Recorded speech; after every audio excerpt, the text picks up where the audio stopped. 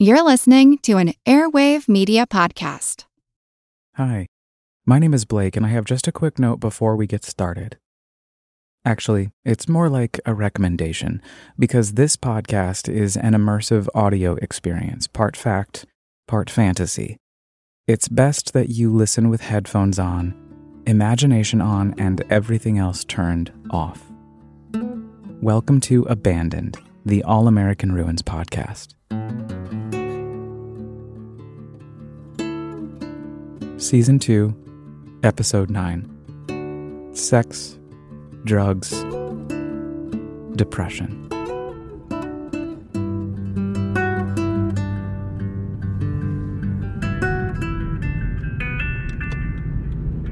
I flip a hard U-turn on Langford Highway and speed back, south, about a quarter mile where I peel into the back lot of Central Middle High School. The good news is that I saw it and immediately let Jesus take the wheel. The bad news is I'm now going to be late for my Airbnb reservation in Philadelphia. Oh well.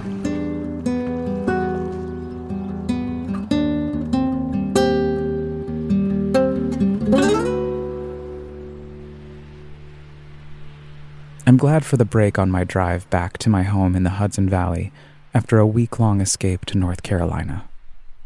This is my first solo trip since the summer of 2020, when I braved the virus and drove across the country to help my mom, sister, and nephew move to Oregon in the thick of pandemic summer number 1.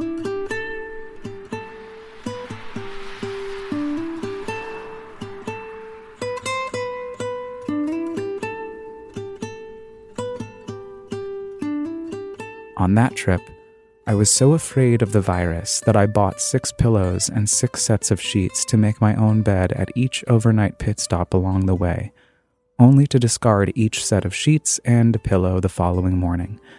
Abandon them. Leave them behind like I never even used them at all.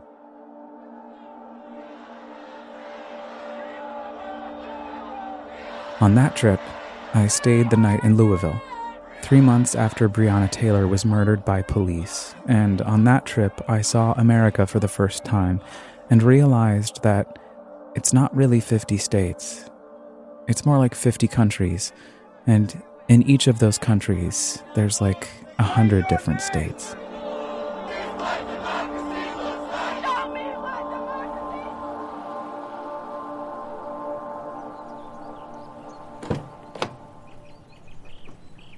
My foot hits the ground in front of the school, and I stand to face the vacant structure, an Art Deco wonderland built in 1932 with a 1935 addition funded by the Public Works Administration. Being a part of FDR's historic Depression-era legislation landed the building on the National Register of Historic Places in 2010, 5 years after its abandonment. We cannot always build the future for our youth, but we can build our youth for the future. By looking at it, however, no one would know Central Middle High School is on the National Register of Historic Places. It looks unsalvageable. I notice a large field behind me, and even further in the distance, a farmhouse. I am near the eastern shore of Virginia, a 70-mile chunk of the Delmarva Peninsula that disconnects these shores from the rest of the state via the Chesapeake Bay.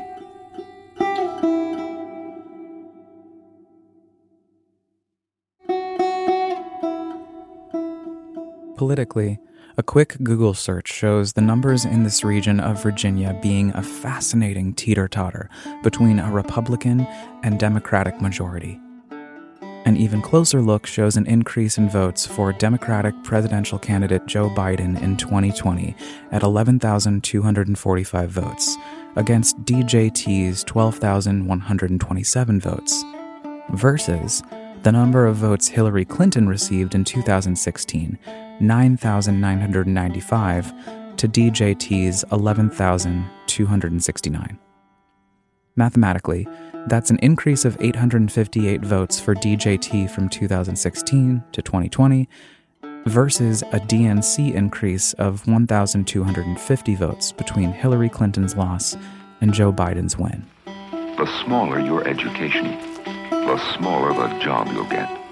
To get a good job, get a good education. If you're in school, stay there. If you've left school, there's valuable training outside the classroom. To get a good job, get a good education. It's a welcomed warm day, and I pull out my backpack to accompany me into the space, which I realize is going to be easy to enter because the back door is wide open. I peer up at the second floor and spot a giant hole in the wall, and I can see right into the classroom. There's a teacher, a phantom of a teacher, preparing for another day. Like clockwork, I smirk. My imagination is already up and at 'em.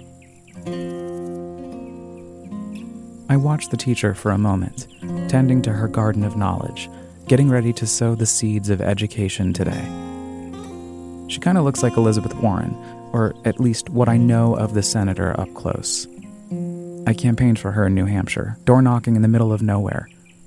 I was told to avoid certain houses, focus on the safe zones. How do they have all this data about these people? I asked. I never got a clear answer.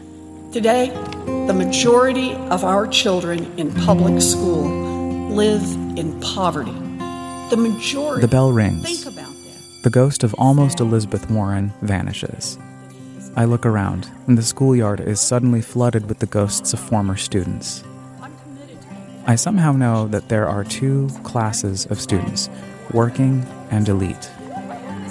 The working class wear less expensive clothes, have thicker southern accents, and generally stick together, whereas the elite sport preppier clothes, talk mostly without accents, and also generally stick together.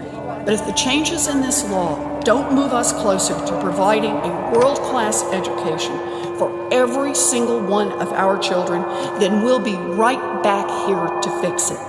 We owe it to our students, we owe it to our teachers, we owe it to our history. It all makes sense to me later that night when I find the demographics of Northampton and the Accomack counties online. From what I interpret, the working folks live in Accomack, and elite folks reside in Northampton. It's a typical American narrative, a symbol of our economic reality.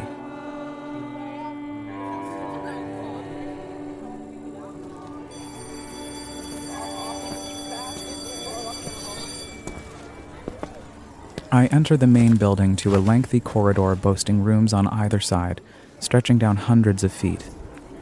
Kids file into classrooms, and I'm left alone to walk down the Cruncham Hall-esque hallway, admiring the architecture inside as much as I do outside. I am reminded of my own high school experience, a daily odyssey into a vat of boiling, horny teenagers where I looked far and wide for anywhere to feel safe.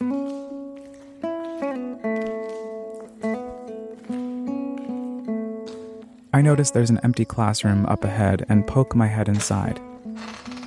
As is often the case during my expeditions to these haunts, I stand at the entryway to the classroom, balance beaming on the brink of reality and fantasy, past and present. The chamber was once a science room, and as I wander inside, the world of 2004, the year before Central Middle High School shut down, disappears. I find myself in the present, April 2021, inside a decaying room with chipping paint falling off the walls and empty glass cabinets and windows partially smashed from years of vandals. I ponder the right's slow marketing campaign against the pursuit of knowledge, a strategic effort to tarnish education and ensure that their followers feel empowered, in the name of their fundamentalist nationalistic religion, to storm PTA meetings and ban teachers from teaching accurate American history, to flood town halls in an attempt to ban all kinds of literature from public libraries, to hold rallies in an outcry to dismantle the public access of knowledge, a Scopes Monkey Trial 2.0. It's so breathtakingly obvious that they know how dangerous information can be to their cause. I open one of the glass cabinets and run my finger along the bottom shelf, collecting dust.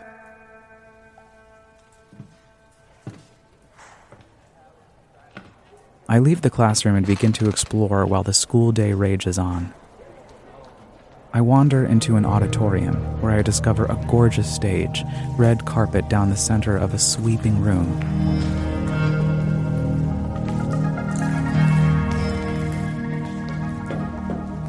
Backstage, there's a vending machine that almost looks like it's still in use until I realize it's been jammed open and I hear the whispers of students in the middle of a production of Godspell.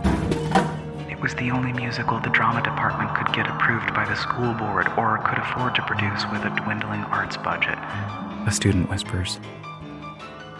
When ghostly applause erupts from the audience, I step on stage and join the cast in the finale, a reprise of Prepare Ye the Way of the Lord. Students and staff and administration and conservative parents leap to their feet. I bow and exit the theater to the hallway where I head up to the second floor. Every step I take, the fantasy disappears around me until I find myself in the classroom with the giant hole in the wall overlooking the pasture out back.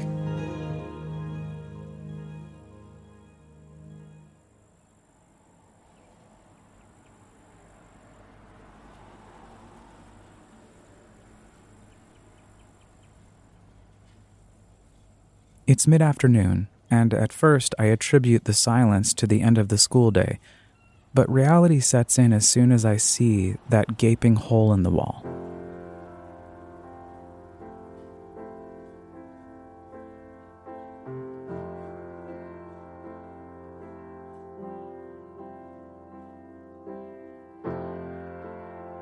I wonder what happened when they shut the school down.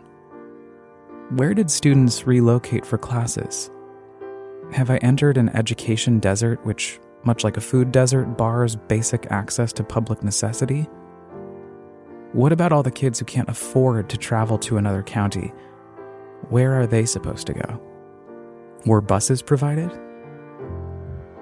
Hours later, when I land in Philadelphia, I look at the district's rating on publicschoolreview.com. 3 out of 10. I look at all of the data for Central Middle High School just before it closed in 2005. It served 291 students, and of that student body, 68% were minorities, 14% higher than the Virginia state average. 63% of the student population was eligible for free lunch. These numbers add to my bafflement and confusion. Why did they close the school? I can't find any information about that.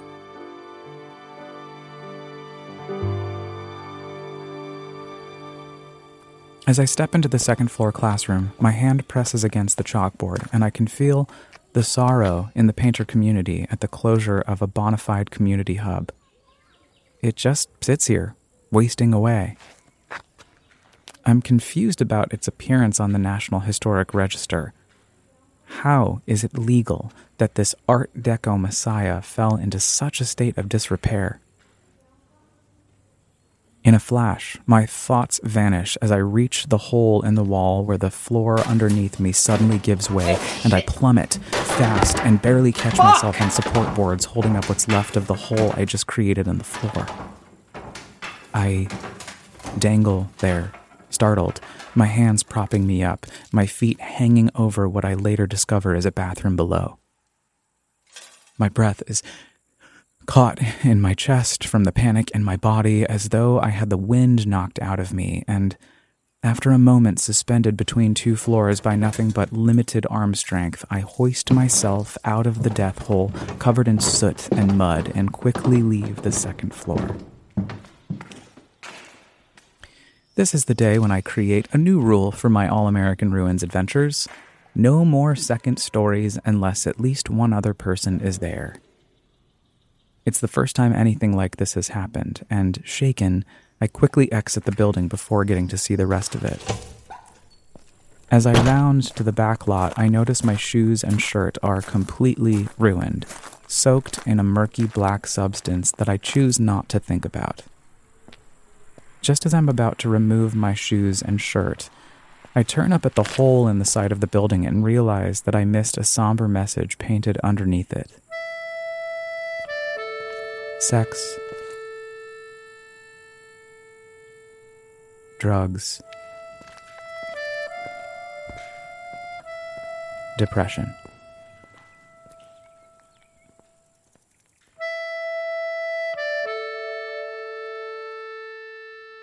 It's a warm spring day, and the sun feels good on my skin. I approach the graffiti message with caution. The words echo in my mind, a looming warning from the past about the consequences of the shutdown. Central Middle High School.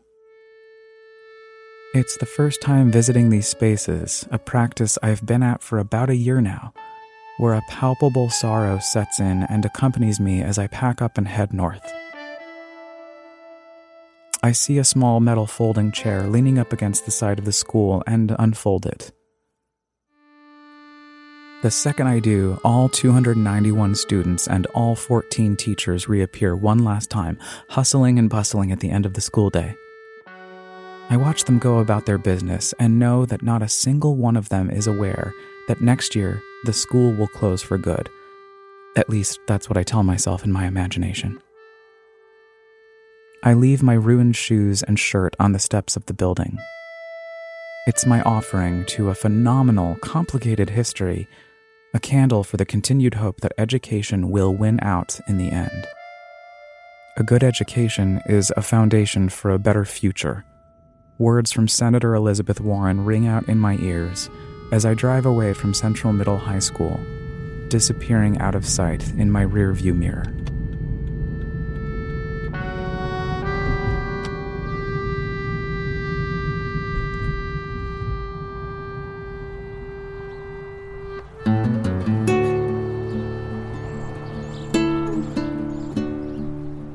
If you're just tuning in for the first time, then welcome to the second season of Abandoned, the All-American Ruins podcast. Join me every other week as I take you on an immersive sonic journey, recounting my expeditions of abandoned spaces across the United States, which I transform into fantastical audio experiences that allow you, dear listener, to dive into my imagination with me, or maybe inspire you to go out and use your own. Next time, a chance encounter with a vagabond named Steez at an abandoned market and rest stop in the mountains of Central Oregon. If you don't want to miss it, please subscribe on Apple Podcasts, Spotify, or wherever you get your podcasts. And if you really like what you hear, would you feel comfy subscribing, rating, and reviewing the show? It's very helpful. Or you can just tell your friends about it. Also, if you like to read or enjoy amateur photography, just know that each episode this season is adapted from the original All-American Ruins blog, where you can catch up on more of my adventures. Just visit allamericanruins.com or follow me on Instagram at allamericanruins. Abandoned, the All-American Ruins podcast is hosted, written, edited, and produced by me, Blake File, with studio space courtesy of Radio Kingston, WKNY, AM 1490, FM 1079 in Kingston, New York. Special thanks to Ida Hakala, Jimmy Buff, and Manuel Blas for the resources and encouragement, Carrie Donahue and the faculty and staff of SUNY Stony Brook's Audio Podcast Fellowship, and to you, the listener, for taking time to explore these abandoned spaces with me.